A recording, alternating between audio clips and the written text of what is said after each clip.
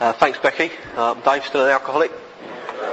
So what we're going to do next is I'm just going to talk you through what happens from the point where somebody asks me to be their sponsor to finishing the bookwork, really.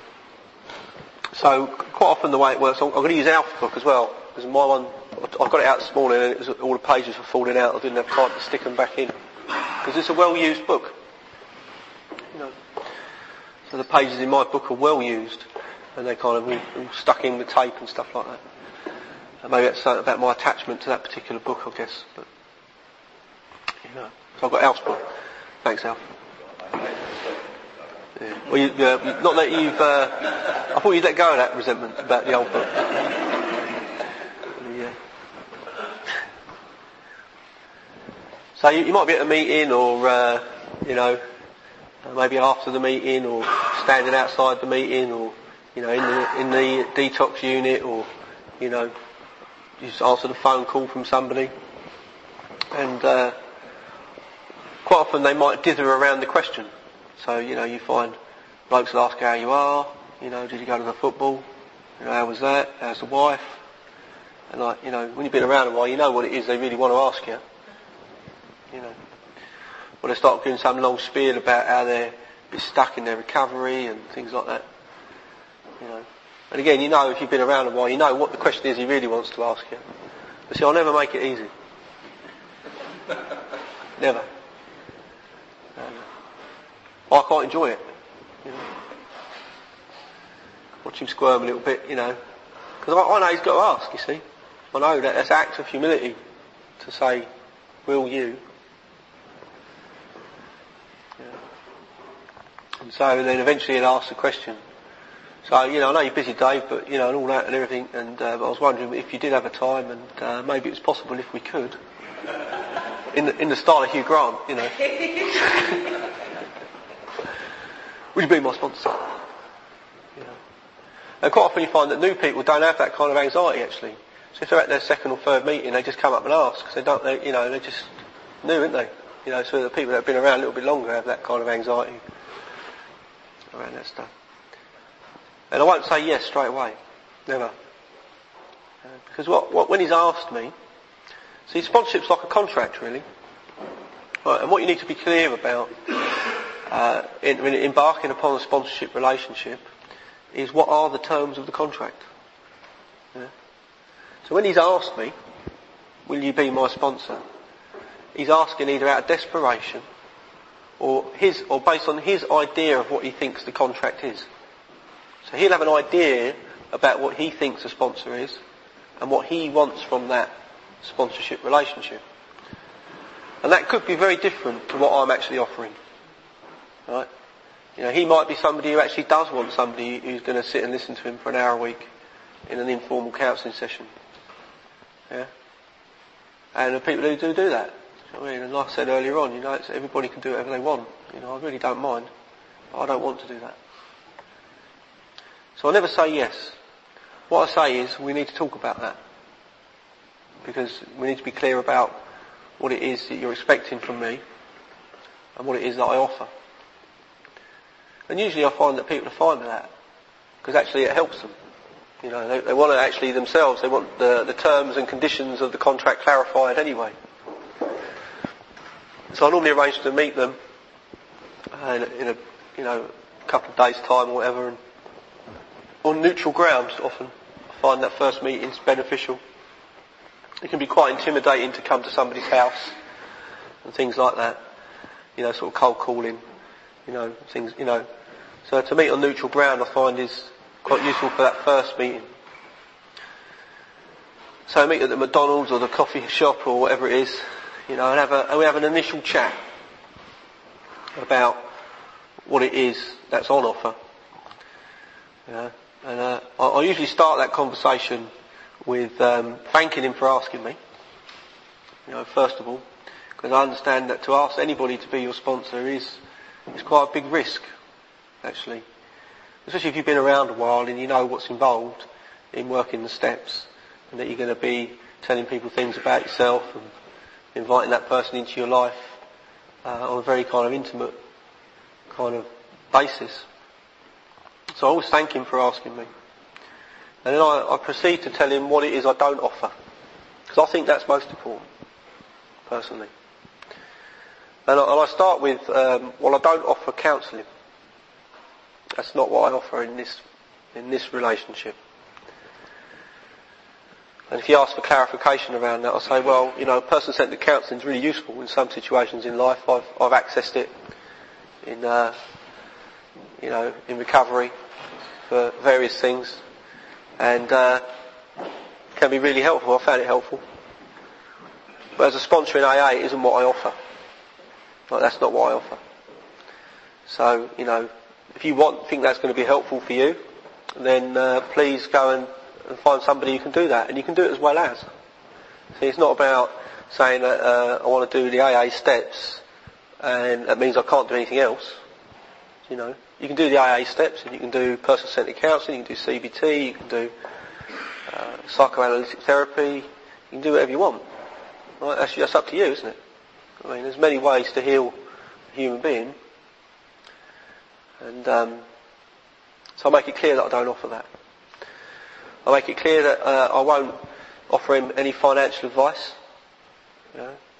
I'll explain to him that being as I've been bankrupt in my life, I figure that's lost me the right to advise anybody about managing their finances. But, if he's got problems with his finances, then maybe he should go and speak to there's various agencies around that can offer that service for you, Citizens Advice and Consumer Credit Counselling Service. You can help you with that kind of stuff. I say I don't offer relationship advice. I don't do that. If he's got problems with relationships, usually they have. Usually the problem is the relationship that they've got, or the problem is that they haven't got a relationship. Anybody relate to that? They're both relationship problems, aren't they? I don't offer any advice about that. There are organisations in society that can do that. Relate is one. Offer marriage guidance and things like that. I don't offer marriage guidance. I'm happily married now. But to get to the point where I've been happily married, I've had some disastrous relationships. So, I'm an expert on relationships because I've had loads of them. It doesn't mean I can give advice about them. So I don't offer that kind of advice. And then I say to them, I don't actually offer any advice at all. And they say, what? I say, well, I don't do financial advice, don't do relationship, marriage guidance advice. And actually I don't do any advice. Outside of that arrangement either, I don't do any. They say, what do you mean? And I say, well, my position with this is that your life's your life. Decisions you make are your decisions. You own them, not me. I'm not making your decisions for you, because then you can come and blame me later when they go wrong. Why would I do that? I said, and also I understand, because of the time I've been sober and things I've seen, that in some situations you might be the best person to make your decisions rather than somebody else. See, there's some people in AA talk about the sponsor always knowing better, and I dispute that. Does he always know better? I've got 2 psychology degrees and a master's degree in social work, and my first sponsor was a gangster who'd read 1 book. Does he know more about behavioural psychology than me? Probably not.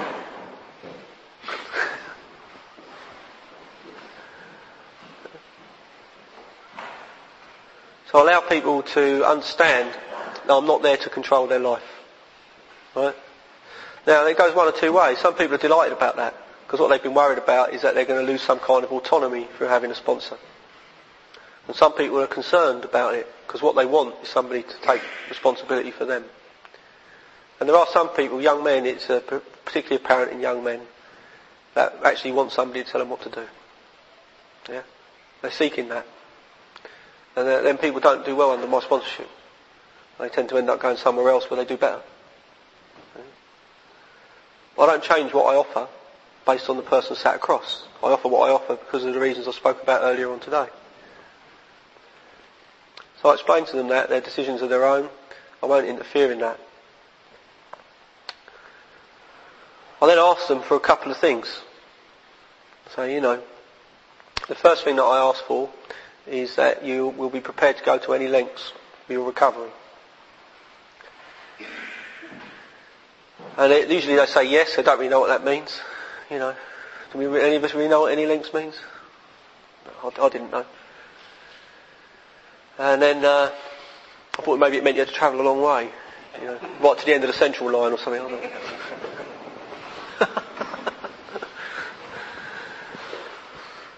And then I asked him, like my sponsor first asked me, he said, I'm quite happy to do this work with you, Dave, if you promise me that when we're finished you'll carry it to another bloke. And carry this message. And I asked him that, I say, I'm quite prepared to do this work with you, as long as you say to me that when we're finished you're prepared to carry this to another bloke. And usually they say yes, meaning no, but hoping that you can't see the fact that they're lying. It's my experience. Body language is a giveaway. Yes.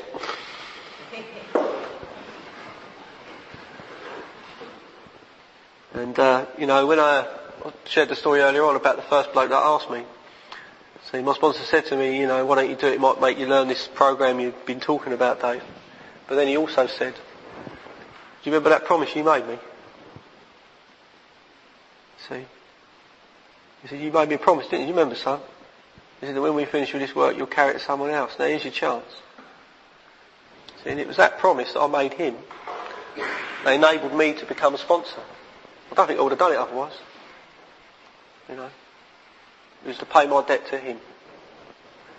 And through doing that first time, I was able to then do it some more and experience the joys that come for inviting them other people into my life. So I'll get him to say that. I ask him if he's prepared to do that. I ask him for anonymity in sponsorship. And there are two reasons why I do that. The first one is it's redundant now really. But years ago in AA I got quite unpopular. And lots of people didn't really like me very much. And to the point that I used to get death threats. And from other sober members of the fellowship. So I wouldn't want the people that I work with to have to experience that. So, I say, look, to protect yourself, if someone asks you who your sponsor is, just tell them it's none of their business. Yeah. And then the second reason is about my ego. Yeah. So, I don't want to be in a position where I'm the big I am with all these sponsees thinking that I know everything. So he said, nobody knows who I sponsor. It's very difficult for that to occur.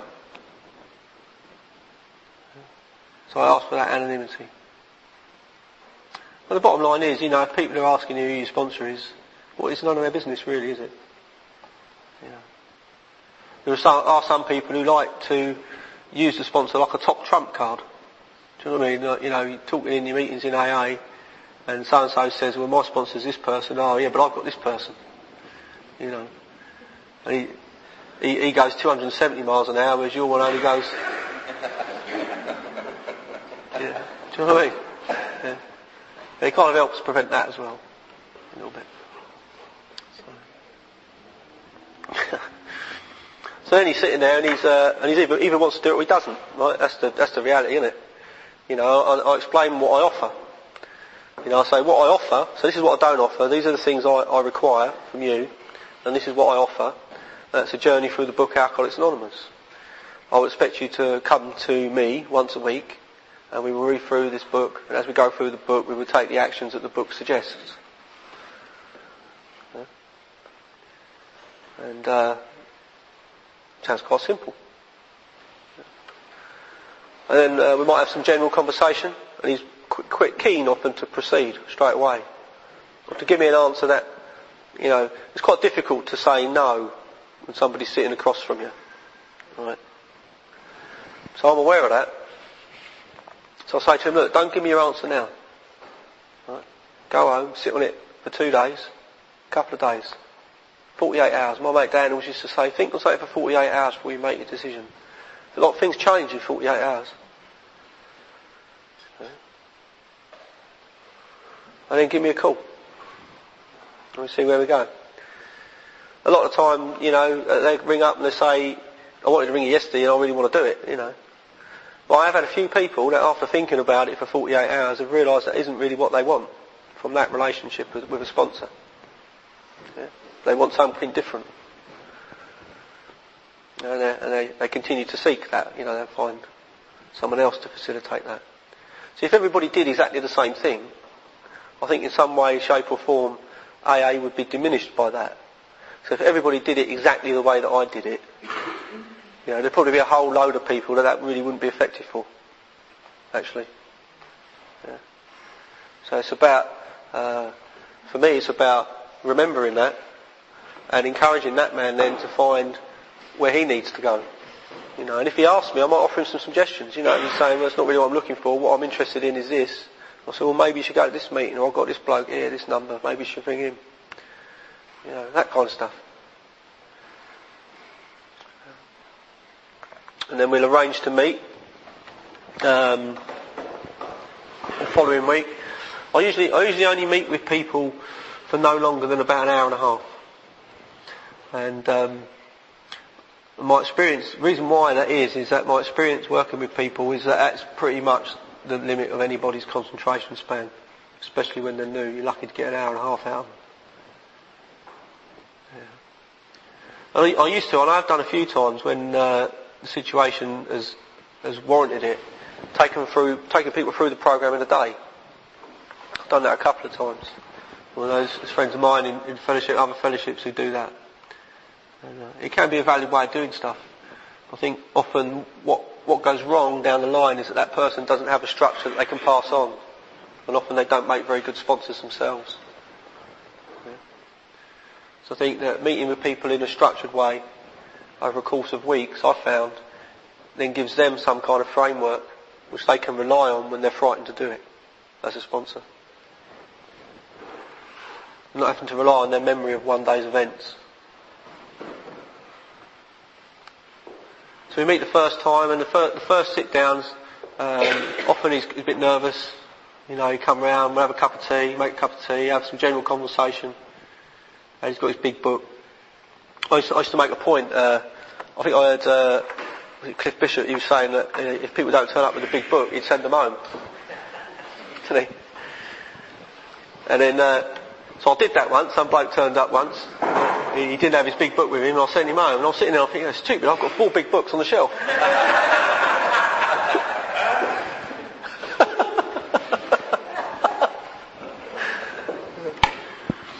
So, you know, I don't do that. But, you know, I understand the principle of that. You know, are you coming prepared to do what we're supposed to be doing? You know, and carrying a big book in your hand is an indication that you are coming with that intention. So, but my wife's in the fellowship, we've got loads of big books. Yeah, haven't we? So anyway, we sit down, we start reading the doctor's opinion. And a lot of big book sponsors start with the preface and the forewords. In fact, I think most big book sponsors do that I know. The reason I don't is that my experience has shown me that quite often I'll only see somebody once, for whatever reason. Yeah. So I think that I always go with never knowing whether this person's going to make it. So I don't. You know, I've got no idea what the outcome's going to be for anybody. So I always think, what's the thing that I can give him that's going to be most helpful if I only see him once? It's probably the information in the doctor's opinion. It's probably the most useful thing I can give him. So we read through the doctor's opinion, and I think one of the arts of being a sponsor in recovery who's been around a while is to try and always remember where the new man is. Right? I can't actually put myself in his place because it's physically impossible to do that. But I can remember what it was like not to understand what the book was talking about. You know, and I couldn't. And I'm well educated.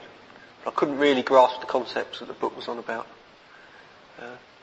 And so when you've been around a while, and you've kind of maybe read the book hundreds of times, you've been to lots of meetings, and you've got elaborate ideas around some of the things in the book, you've got lots of things highlighted in your book and underlined, things that are important, it can be difficult to keep it simple for the new man. So the way that I do that, the way that I endeavour to do that, is I just read the words on the page. No more, no less. I don't have elaborate discussions about certain sentences and what they may or may not mean. I don't talk about the history of certain lines or things like that, or how it may have changed from the first edition to the second edition, yeah, or what that may or may not have meant to Clarence Snyder in 1939. I don't. I'll just read the words on the page, and then what I've realised is that people's understanding either comes through being able to read that or not, right? But you get an opportunity all the time to reinforce learning. So I'll read through it once with them, and I do the reading, And the reason I do that is that what I've found, I know that some sponsors, they share the reading, so they do a page each and stuff like that, and that's perfectly valid. But what I've realised over the years is that quite often some people are anxious about reading. Some blokes I've worked with over the years haven't been able to read at all when they come to AA. Things like that. So it's, I take the pressure off of them and I do the reading. Yeah. Also, they need to be able to listen and try and absorb some of that information. Not be concentrating on being able to pronounce a word properly. Worried about what I might think of them if they stumble over a word and things like that. So I try and be considerate of that. And I just do the reading. And so then the challenge as a sponsor, see, how many times have I read the doctor's opinion? Hundreds. Right? They say, I can read the doctor's opinion, and if I'm not practising presence, I can be doing my shopping list, having an argument with Leanna, and read at the same time. It's great. Yeah. But what it gives me is an opportunity always just to practice presence. See, because I'm doing this out of service. So I just do it, and I read it, and it's about me being present with that new person. I'll then elaborate on a couple of sections after we've read through it once to talk about the phenomenon of craving. So it says on XXVIII, we believe, and so suggested a few years ago, that the action of alcohol in his chronic alcoholics is a manifestation of an allergy, that the phenomenon of craving is limited to this class and never occurs in the average temperate drinker. These allergic types can never safely use alcohol in any form at all. Once having formed the habit, found they cannot break it. Once having lost their self-confidence, their reliance upon human things, their problems pile up and then become astonishingly difficult to solve. And it says on the following page, all these and many others have one symptom in common. They cannot start drinking without developing the phenomenon of craving. This phenomenon, as we have suggested, may be the manifestation of an allergy, which differentiates these people and sets them apart as a distinct entity. It has never been, by any treatment with which we are familiar, permanently eradicated. The only relief we have to suggest is entire abstinence. And I will then just tell him a couple of stories. Most of you will have heard my stories if you've been in meetings with me. I use very simple stories. I'll talk about my train station experiences. My inability to get home at night. Through once having started to drink, the craving becoming paramount in my life to other concerns, meaning that I was unable to do what I probably intended to do before I started to drink. And the reason why I picked the simple stories is to avoid the kind of war story top trump thing that we do. Do you know what I mean? Because everybody will identify, if they're an alcoholic, everybody will identify with lack of control. Right? When you start to drink, having a lack of control over the amount that you drink. Not everybody will identify with going to prison, beating your wife, crashing the car, losing the job. That stuff happens as a consequence of being unable to control the amount. But it's about the key things about control. I never talk about the quantity that I drank, because I understand that for people, they're hooked up on that when they first come in. The definition that most mainstream sources use of an alcoholic will be in some way, shape or form based on quantity. So there'll be like safe limits of alcohol that you can drink and unsafe limits that you can't have. These unit things that the government like to promote and stuff like that. And so I never talk about quantity. I'll never say that I drank, 2 bottles of this or whatever. I'll just talk about not being able to control it. And what you'll find is that if you can use the simple language, they'll identify if they are, and if they won't, they won't. And of all the people I've worked with, I've only ever had 2 people that I've got to this point with that haven't been able to identify the phenomenon of craving. So that suggests to me that, and one of them came back later, so probably one that I know of. So I think the cases of mistaken identity in our fellowship are quite low. Quite low. I think in our society in England we have a very socially acceptable tolerance of alcoholic drinking. So if you've got a problem with alcohol and you've ended up in AA, you're probably quite bad. Yeah? Very few cases of mistaken identity in my experience. Yeah. So that'll be the first meeting. I'll send him away with an exercise, which is it's not in the book, but I think it's helpful. Is that I'll ask him to write down a couple of experiences in his life when the phenomenon of craving become paramount in his life. Right? So that's a couple of times when he's gone out to drink, but expecting to come home at a certain time or do something different. Just 2 experiences. I'll get him to write down the 5 most insane things he's done whilst drunk.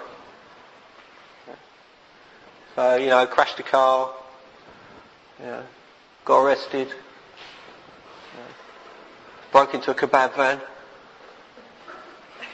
That was me.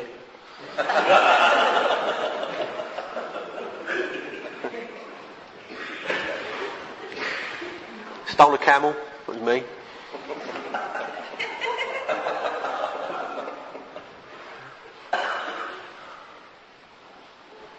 And then the last part is to consider. I ask him to consider the possibility that he might be the average temperate drinker. You notice in one of the little paragraphs I just read from the big book, Dr. Silkworth's opinion, it talks about this allergy, this phenomenon of craving, differentiating us from the average temperate drinker. It never occurs in them. So the average temperate drinker never, not once in his life, experiences that phenomenon of craving. Ever. So I'll get the new man to consider that. I'll say, don't just give yourself a straight answer straight away. Sit with it. Ask yourself the question over and over. And what that's designed to do is because you're either one or the other. Yeah? You've either had the phenomenon of craving in your life, which means you're the alcoholic of the type described in this book, or you haven't.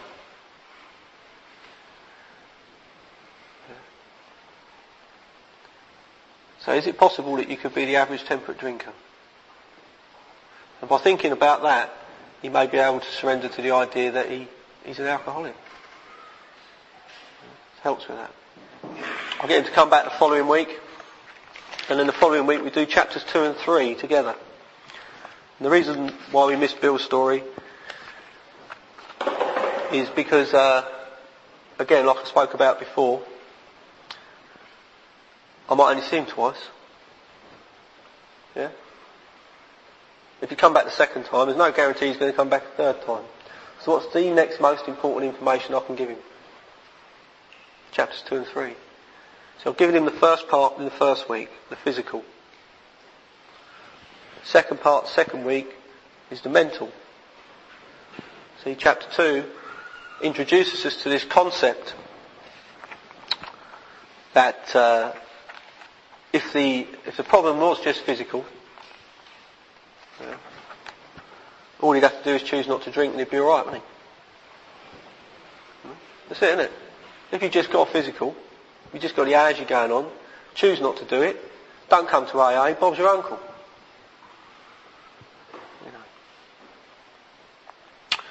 Before we do the reading, I'll get him to tell me his 2 things that he's written down about his phenomenon of craving. Just to get him thinking about his drinking story. See, the reason I do that early on is partly so that he can start to create a narrative around that. Right? Because what makes you most effective later on as a sponsor, if you've got a clear understanding of your own drinking story. If you haven't, you'll never be able to help people in here. That's my experience.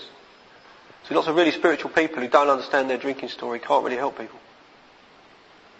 In here.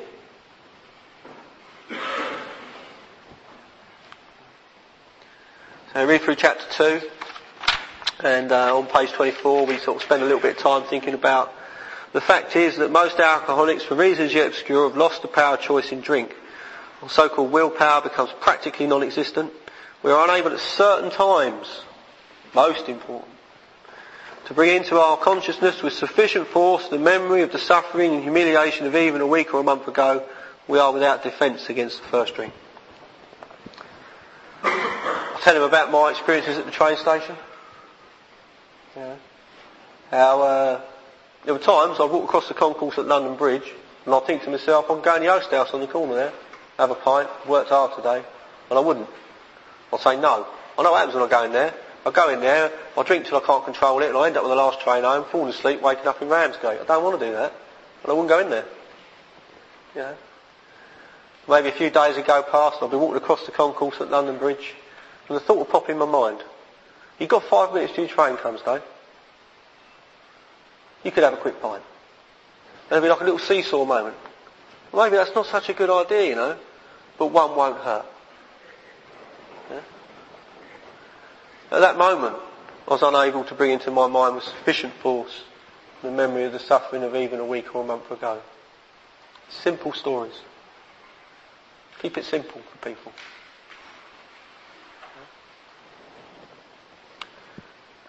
We get through that chapter, so I've introduced him to the idea of the insane twist of the mind that precedes the first drink in chapter 2, which is the intention of chapter 2. Right? And it outlines in chapter 2 that there is a solution to that. It outlines that the solution to that is spiritual in nature. At the end, when we finish chapter 2, we normally make a cup of tea, and I'll get him to tell me his 5 most insane things that he's written down from the week before. And he'll say something like, well, I was in Ibiza.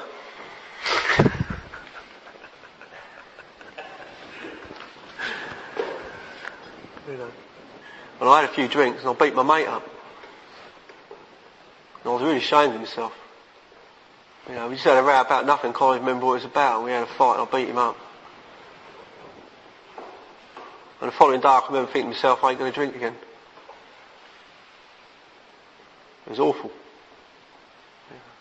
I said, oh right, okay, it sounds bad. You know. I said, did you drink again after that? He said, yeah, I did have a drink again. So the next time you picked up a drink, what was you thinking? He said, what do you mean? What do you mean, what was I thinking? I don't know, he said, I don't really know. I said, no, well, think about it. The moment before you picked up that first drink, what was going through your mind? I don't know, I just thought I was going to have a drink. Enjoy myself, have a night out. So was you thinking about beating your mate up? Was you thinking that you're going to go out tonight and kick the shit out of your mate again? No. Wasn't really, no, it wasn't. It wasn't in my mind. Okay. I'll get him to tell me another one. Yeah. Got arrested for drink driving. Lost my licence, which meant I lost my job. Well, that's serious, isn't it? Yeah. Did you drink again after that? Oh yeah, I had a drink. I had a drink the next day. So what was you thinking when you had a drink the next day? What was going on?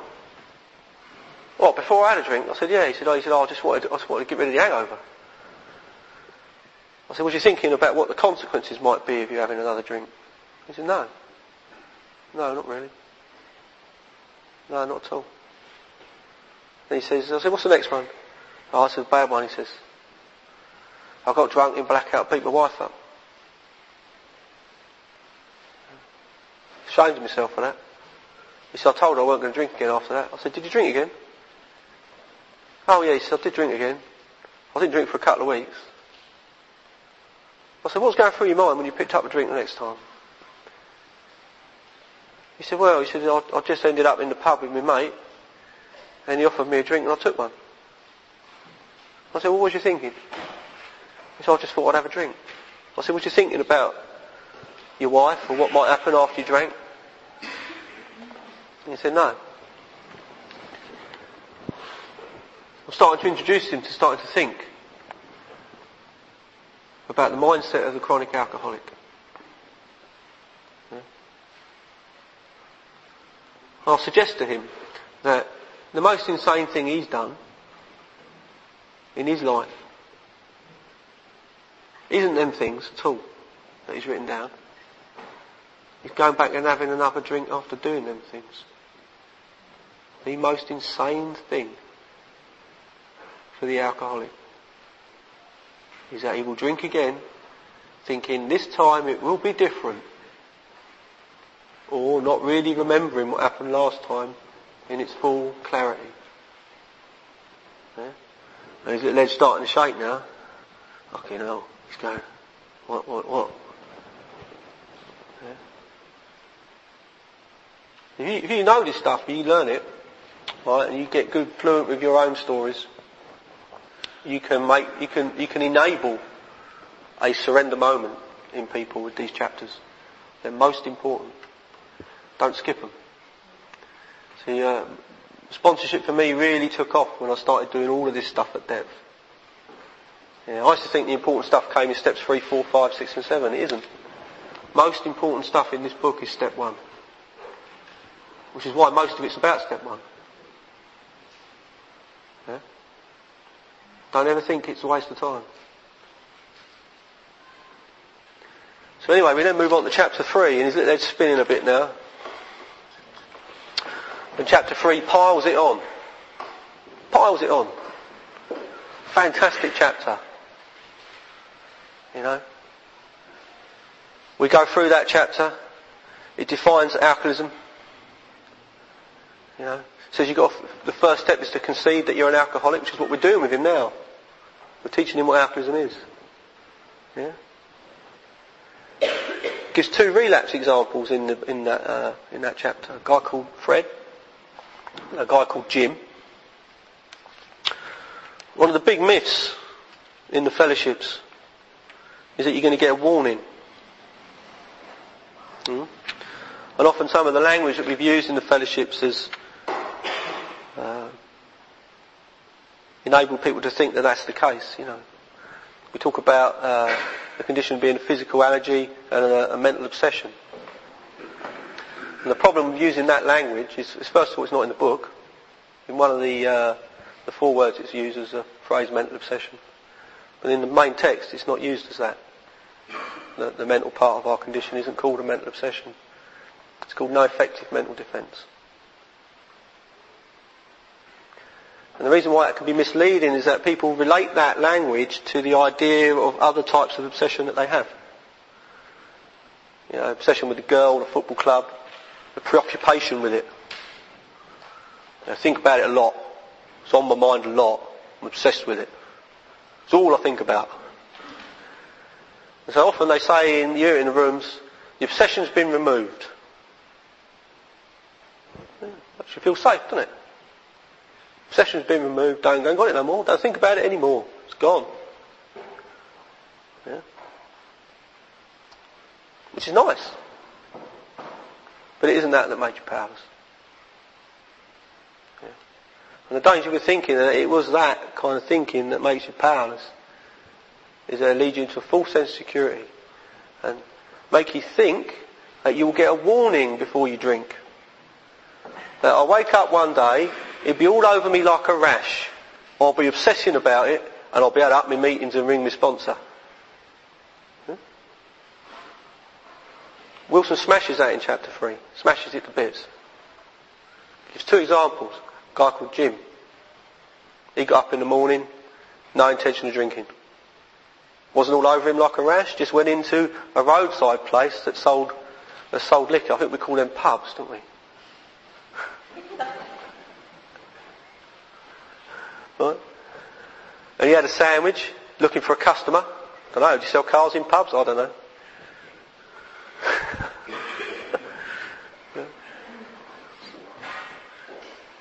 And the thought popped in his mind As long as he mixed it with milk, he could have a whiskey. Just a momentary thing. At that moment. See, at that moment, Jim was unable to bring into his mind with sufficient force the memory of the suffering of even a week or a month ago, and he picked up a drink. And he'd just done 6 stints in the asylum. Jim. He ain't having a good time. He ain't been having a good time with the drinking.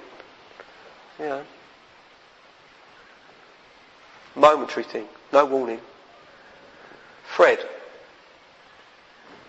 not a cloud in the horizon for Fred. End of a perfect day. Right? Oh, Fred, he's loving it, isn't he? He's having a great day. No?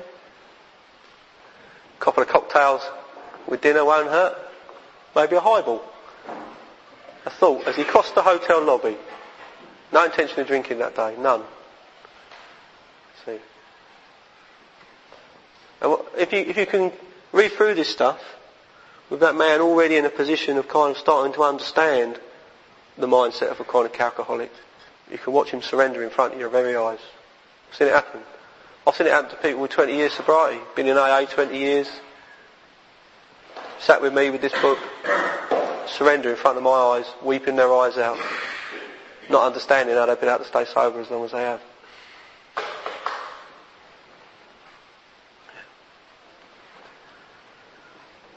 So he often leaves this meeting feeling a bit deflated. But I say to him, it's okay. It's alright, He said, why? Because we've got a solution. We're alright. We're going to do alright. Do you think this is true for you? Yeah, it is. I can see now clearly that when I started to drink, I had no control. When I stopped, I had no power not to start again.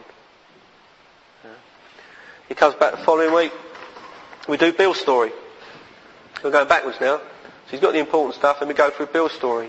We read through Bill's story, and I'll point out to him in Bill's story the various occasions when Bill's relapsed, experienced no choice, and when he's started to drink and got no control. I know some of you get hooked up on this kind of idea of the alcoholic personality and the defects of character stuff. And although that might be true for you, it's not really an important part of this for the newcomer. The early chapters of the book talk about drinking. What he wants when he comes here is not to drink.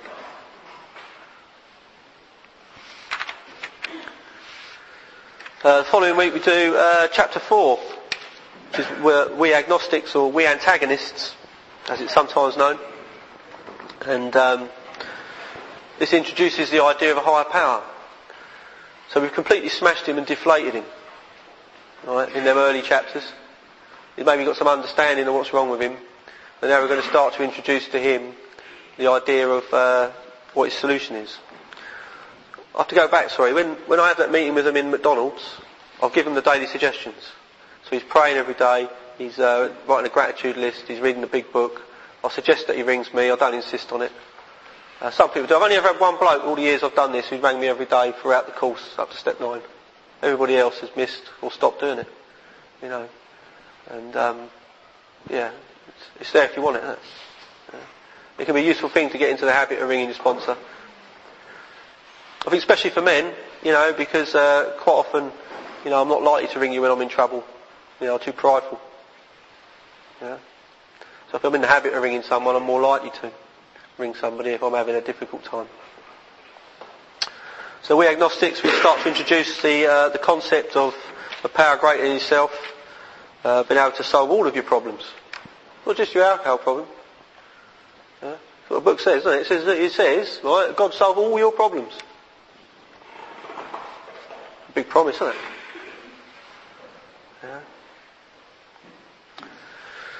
Following week we do chapter 5. And then, so we'll read through.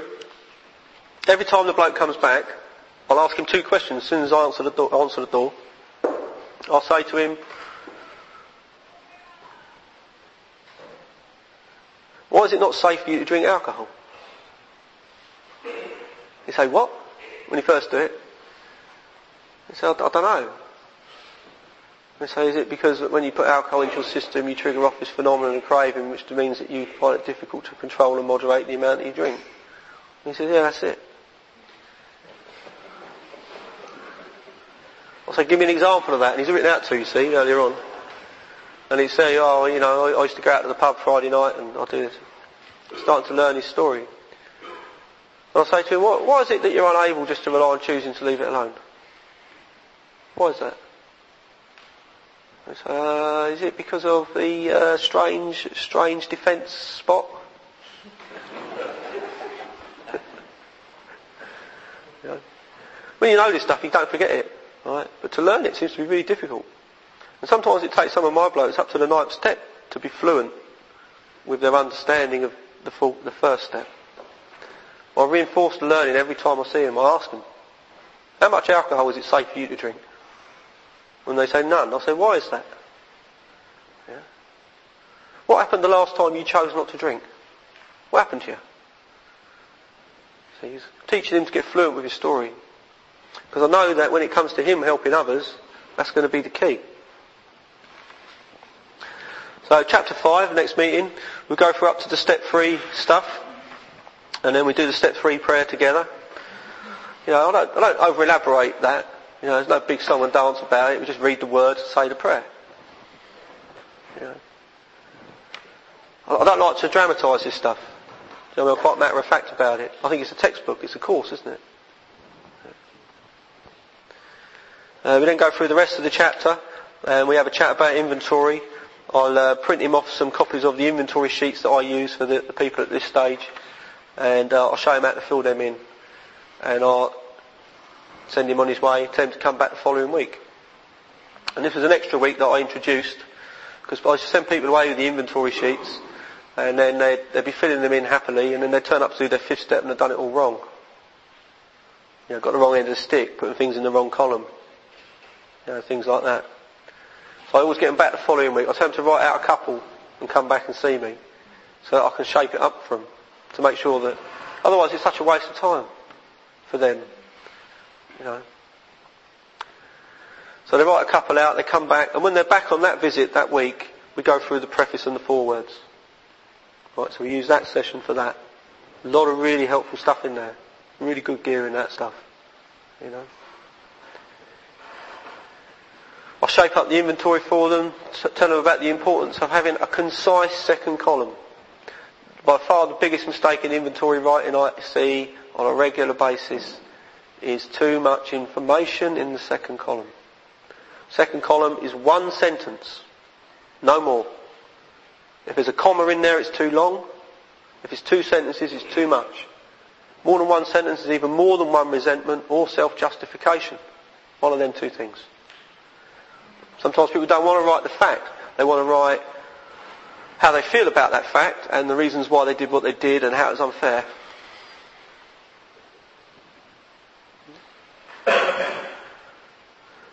The trouble is, if you can't write a concise second column, your third column would be inaccurate and your fourth column would be misleading. You only get a limited amount of freedom from that. Second column's the key to writing good inventory. People talk an awful lot about the fourth column, don't they? Second column's a key, in my experience. And what it also means is that if you get them writing concise second columns, you don't have to listen to hours upon hours of self-justification when you listen to their 5th step. It's a win-win situation, eh? Well, I learnt that from experience, you know. Being holed up in rooms with people, wanting to tell me why it was everybody else's fault.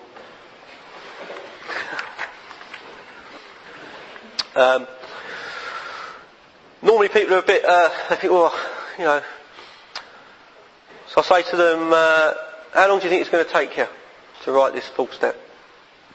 And they think, they can see the little cogs are turning. They think, how long can I get away with it, they're thinking. But they know by now that, you know, asking for a year or so is completely out of the question, you know.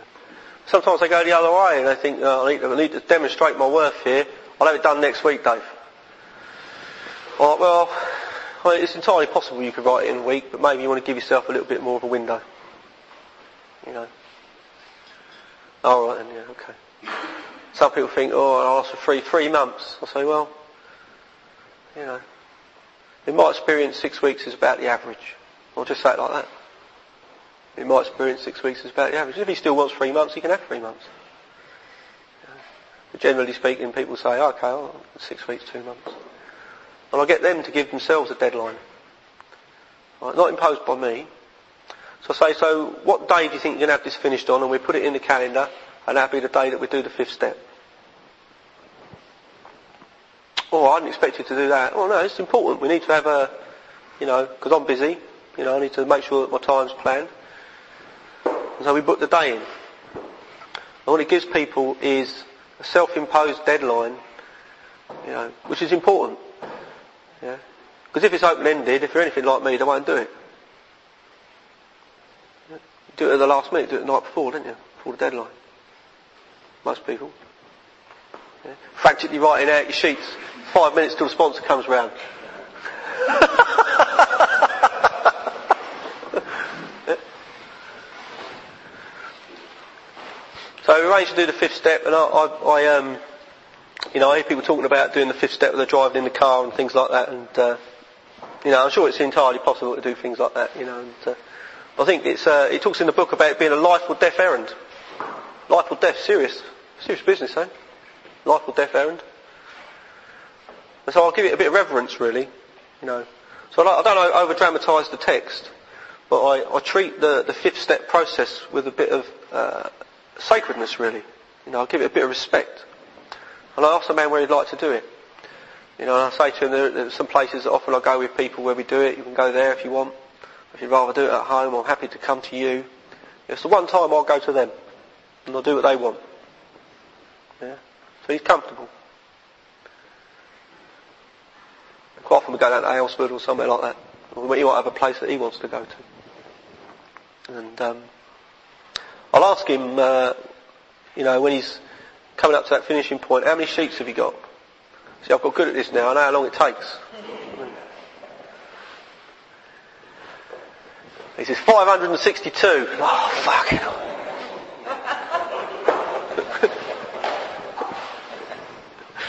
Yeah, it's a nightmare, isn't it?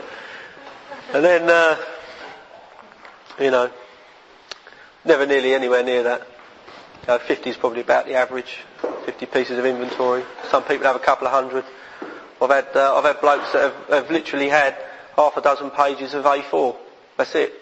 And you know what, right? The difference that makes in a person's recovery seems to me to be none. Right?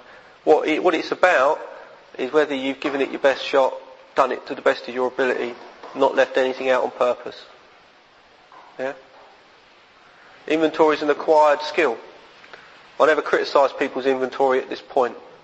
When I'm listening to their inventory, I don't tut and say, oh, you've messed up the columns. I just sit and I listen. Yeah? A lot of people have had judgment all their life. Not been good enough at school, not been good enough for the teachers, not been good enough for the prison, not been good enough for this, that and the other. Last thing they need from their sponsor is another kicking. It's the last thing they need. Yeah? Inventory is an acquired skill. I've got good at inventory for writing lots of inventory over many years. Yeah, they've got time to grow and learn. I don't need to kick them to death now. So I listen. Before we start, I'll share with them my experience with the 5th step. I'll tell them the couple of things about me that I withheld or tried to withhold from my first sponsor as a way to show them that I'm prepared to be entirely honest, and that now you have information on me as well, maybe you'll feel more comfortable with sharing with me. Yeah? And then I listen, and whilst they're reading I make 2 lists on my notepad. I'll make a list of the character defects, and I'll make a list of the harms that they've caused to others. Just the names. We're pulling that out as they're reading through that 4th step, that 5th step. After they finish reading the 5th step, I present them with the list of defects of character, and we read through the steps 6 and 7 reading in the book. I then send them away for an hour on their own to think about what they've done and to ask themselves the question whether they've missed anything out. Yeah. As they're building an archway through which they will walk to a new freedom. So they sit for an hour. Sometimes that would be in St Jude's Chapel down at Alresford. If you've never sat for an hour on your own in a quiet place, it can be a really long time. I'll leave them in there for an hour and then I'll go and pick them up. I'll say, right, okay, so where are we now with this? Them defects on that list, are you willing for them to go? And we discuss maybe ones that they aren't. I'll share some experience around that with my defects. I ask them whether they missed anything. Sometimes they have. You know, often not intentionally. You know, just that whilst they've been sitting there for that hour, something's become apparent to them as they've been thinking that they missed in that written process. And we share that. And after we've had that little chat, we walk into one of the chapels, or we do it in the lounge, or wherever we are, by the settee, and we'll kneel together and say the Step 7 prayer. So one day, that's all. It's often just a few hours. Steps 4, 5, 6 and 7. As we're going away or driving home, as I'm leaving, I'll give them the Step 8 list that I drew out as they were reading. I'll tell them to come round the following week. Come round the following week, we do the Step 8 and 9 reading in the big book. I'll give them some sheets that I've written for them to prepare their Step 8 inventory on. And the way that I look at that now is that there's 4 columns in that. I like 4 columns. And the first column's about the person or the institution that you cause harm to. The second column is the nature of the cause of the harm. Did you interfere with their self-esteem, their relationships, their ambitions or their emotional security? Or did you steal money? And the third column's about how did that affect you? See, this is to get people thinking about when we harm others, actually it has an effect on us. There is no free ride. I didn't realise that. See, when I harm other people, it affects me. Then I get them to consider what it would have been like if somebody had done what they'd done to them. Walk a mile in that other man's shoes. What would it have been like? How would you have felt if someone had done that to you? And the point of that exercise is it's a willingness tool. Right? Just to shift the consciousness another little degree so that you can become entirely willing to do them Step 9 amends. And they come round with that piece of work and we go through them all one by one and we discuss the options for making amends. And there's 3 ways of making amends. There's direct amends wherever possible, as guided by the book. There's indirect amends where that's not possible. Or sometimes you can do both. Because indirect amends can be ongoing. And when neither of them 2 things are possible, you can hand it over to your higher power. And we discuss each situation in turn, using the guidance in the book and my experience. We draw up a list of action, plan of action for the man to carry out.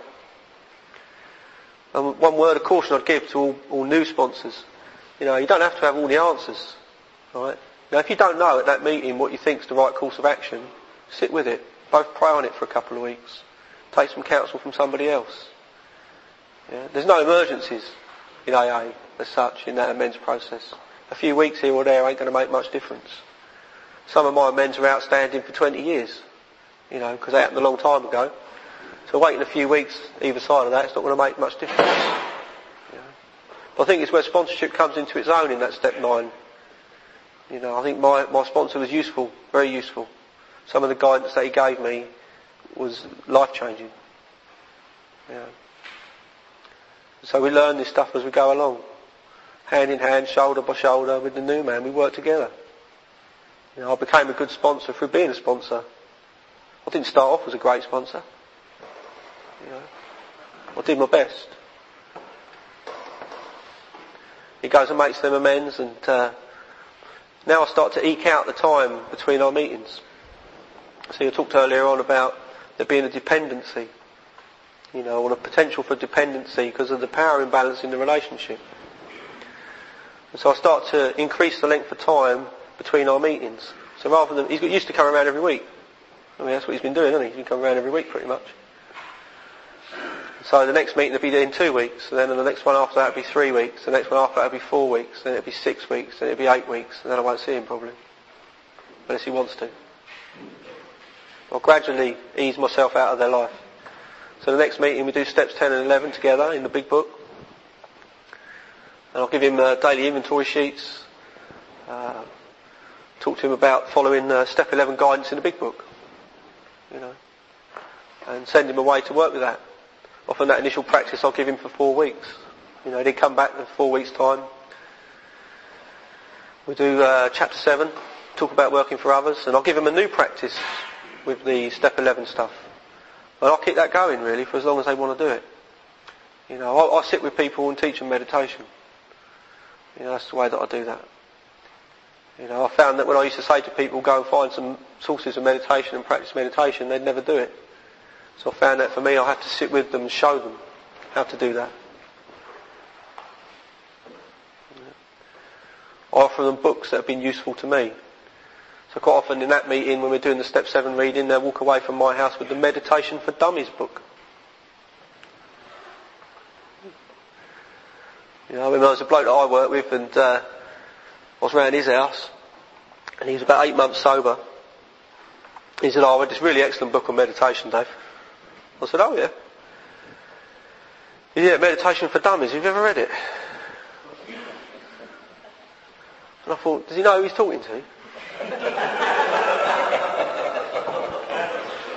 But, I kept me cool.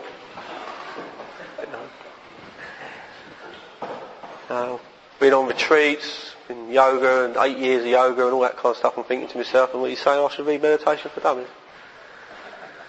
But he lent me his copy and I drove off with it. And I got home and I started reading it. It was really good. Have an open mind, though. A bloke 8 months sober can teach me. Absolutely. When my dad died, the bloke that helped me the most was only 6 weeks sober.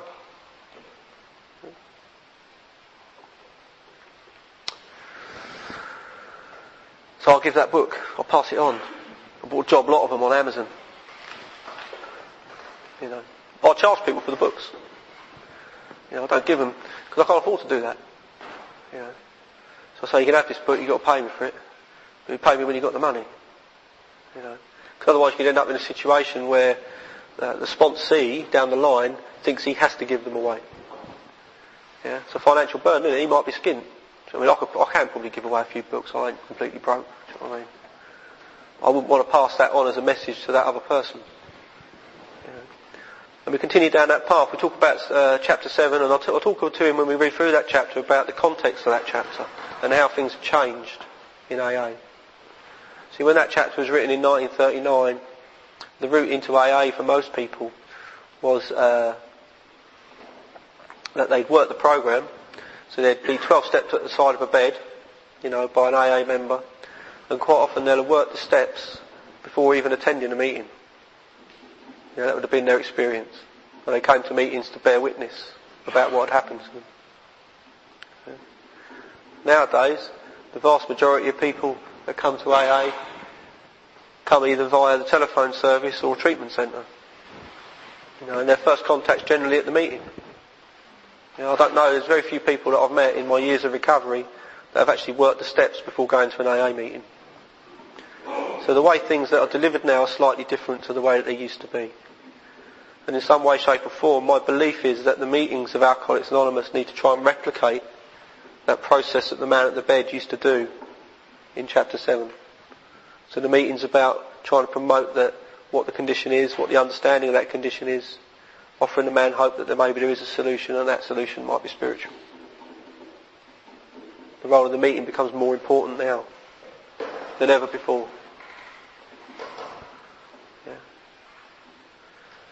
And then often what we find is that if your meeting's like that and can promote that, often people will then ask for help in the form of a sponsor, and then that stuff can occur, like it used to in the old days. But it's changed now. It's never going to go back. Right, so we work with what we got. I personally think it's better, actually. So many routes into AA now. It's a wonderful thing, isn't it? It's absolutely wonderful. You don't have to rely on some random bloke turning up at the side of your bed when you're at the end of your life in a liver unit.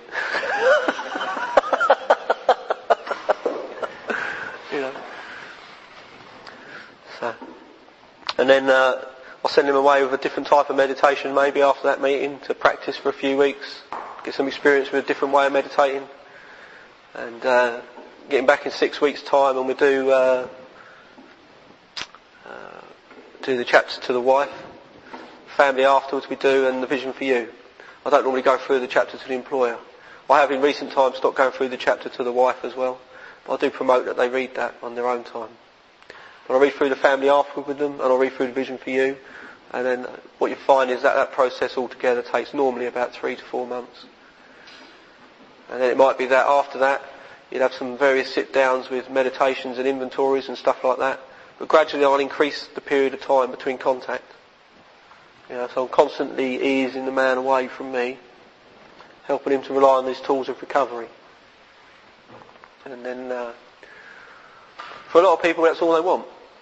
There's been many, many men that I've sponsored who've never wanted anything additional to that. So my involvement with them has been like for 3, 4, 5 months. And they've gone on and lived their life, and I don't hear from them anymore. There are some people that have wanted ongoing sponsorship in the form of spiritual guidance, and I'll offer them the stuff that I found useful to myself. I'll always encourage people to follow their own conscience as well. I don't think that this stuff's about any kind of rigidity for me. If you pick up a book that inspires you, just because your sponsor's not read it or not recommended it, doesn't mean it's harmful. It's about what you want to do with that.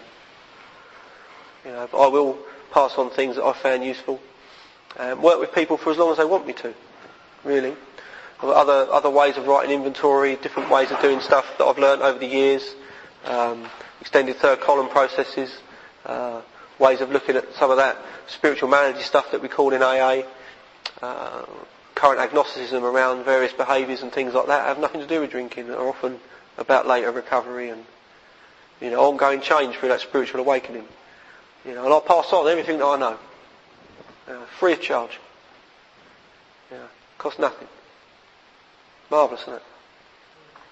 What do I get out of that? I get to be free. Right? I get to grow with people. I don't impose myself. Sometimes I do think that some people would be better off if they read certain books, things like that. But I'm mindful of the fact that it's up to them. They don't have to. Somebody gave me a copy of The Power Now. The bloke that gave it to me was only a year sober, so I stuck it on the shelf. It was on my shelf for 3 years, that book. And one day I picked it up, started to read it, and it changed my life. So I'm aware, that for people, things come in their own time often. So there are blokes that I've worked with, I've had no contact with for a few years maybe. One day they turn up on the drive, come in for a coffee, and we start again. It's a new deal. For as long as they want it, I'll never bring it to an end. I encourage people to seek a new experience. There's some blokes I actually think I've been sponsoring them far too long. I should probably go somewhere else, but I would never say that to them. Because it's up to them. Some of my best friends in the world are people that I've sponsored. That can be, sometimes you think, well, what's that dynamic look like? And for me, it's really not been a problem. It really hasn't. Best man at my wedding was a bloke that I sponsored, and I'm going to be best man at his wedding next year. For me, it's never been a problem, that stuff. We journey together. Shoulder by shoulder, arm in arm, with a fellowship. Right? Fellowship grows up around us. I played small parts in lots of people's recovery, large parts in some people's recovery. And sometimes I sit back in awe at kind of what God can do through us. See blokes recreate their life. Blokes who had nothing going on at all. They end up back in employment, end up getting a qualification, end up getting married, moving to other countries, experiencing different things in life, clean and sober. 12-stepping their family members. They carry a message to other people and it just grows. Wonderful. You could miss it if you're not careful. It's up to you. Do you want that or not? That's all that's required. There need be no fear around being a sponsor. Just use the book. Just use the book. Do what the book says. If you're uncertain, ask somebody else. Have a go. If you really want to help people, you'll find people to help. You will. They'll come to you. And you will help them. And you'll see people recreate their lives. You know, I was at a meeting last night and there was a couple of people there that I hadn't seen for 7 or 8 years, you know, and we used to knock around together years ago and stuff like that. It was just marvellous, just catching up on what happened in the last 7 or 8 years in these people's lives and my life, and kind of how we're living, right? So what is all this about, really? Why are we here? What are we doing in this room? What's the point of all of this nonsense that I've been talking about? It's so that you can live your life with the least amount of personal suffering. Who wants that deal? I do. Yeah. Talking with these folk last night, it was great. We were filled with joy. We were filled with joy just having, you know, oh, you're doing this, you're working there, oh, it's fantastic. Yeah. Brilliant, isn't it? Hopeless alcoholic I was. Hopeless. No direction. No purpose. Didn't know what life was about. Didn't really want it. Angry, resentful. Completely self-centered, self-absorbed. Put the world over your living. Arrogant. I've got a purpose in my life. Purpose. See? If you're ever in any doubt, this will be my last line. Okay? Thank God, they will say. If you're ever in any doubt what God's will is for you today, the 12th step will tell you. And what it says is, having had a spiritual awakening as the result of these steps, we try to carry this message to alcoholics and to practice these principles in all our affairs. That's it. That's my purpose. If we live in that, my life is wonderful. Thanks for listening.